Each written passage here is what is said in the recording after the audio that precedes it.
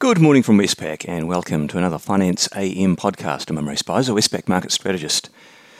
In the financial markets overnight, we saw US equities remaining in risk-averse mode amid those developments in the Ukraine.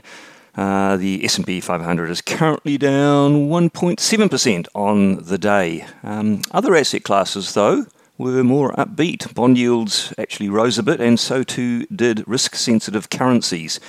So we're seeing now a bit of a divergence in these asset classes, some taking the view that enough geopolitical risk might be priced in for now.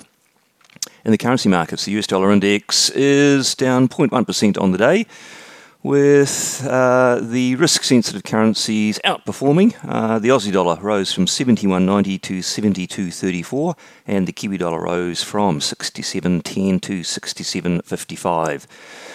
The Aussie Kiwi cross, it fell from 107.40 to 107, perhaps pre-positioning ahead of the RBNZ MPS this morning in case there is a hawkish surprise delivered.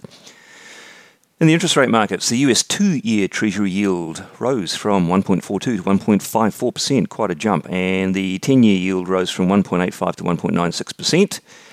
And in Australian government bond yields via the futures markets, the 3-year rose from 1.65 to 1.73, and the 10-year rose from 2.19 to 2.28%.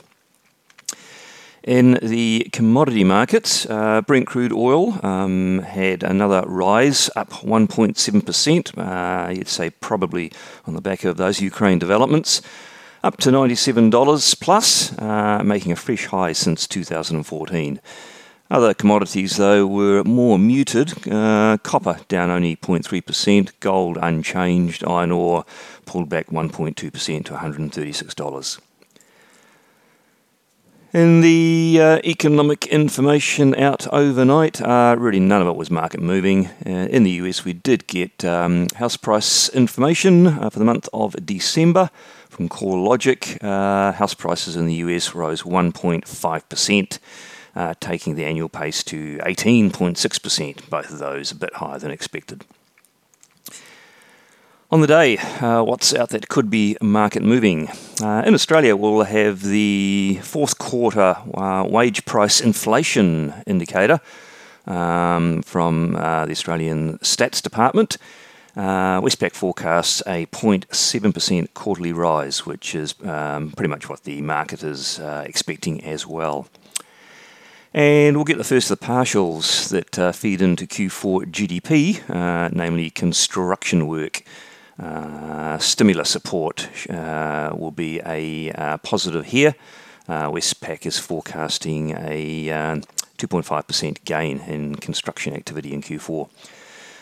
In New Zealand, the Reserve Bank of New Zealand's monetary policy statement, a big event, eagerly awaited by the market.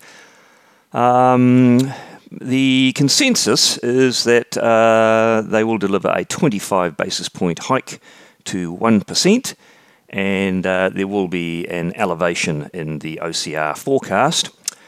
We think it'll rise from the current 2.6% to something closer to a 3% peak. There may also be some mention of what they intend doing with the balance sheet, which is holding a lot of QE assets, which eventually will have to be normalised. The main surprise, if there is one, would probably come from a 50 basis point hike if they wanted to do that. We don't think they will, but a 50 basis point hike would indeed move the markets significantly, would move short-term rates significantly higher. Elsewhere, in Europe, we'll get January CPI inflation, an expectation from the market there of a 0.3% monthly rise, taking the annual pace to 5.1%. And in the US, no data of note. We get one Fed member daily speaking in Los Angeles. Well, that's it from me today. Thank you for listening. I'll be back again same time tomorrow morning.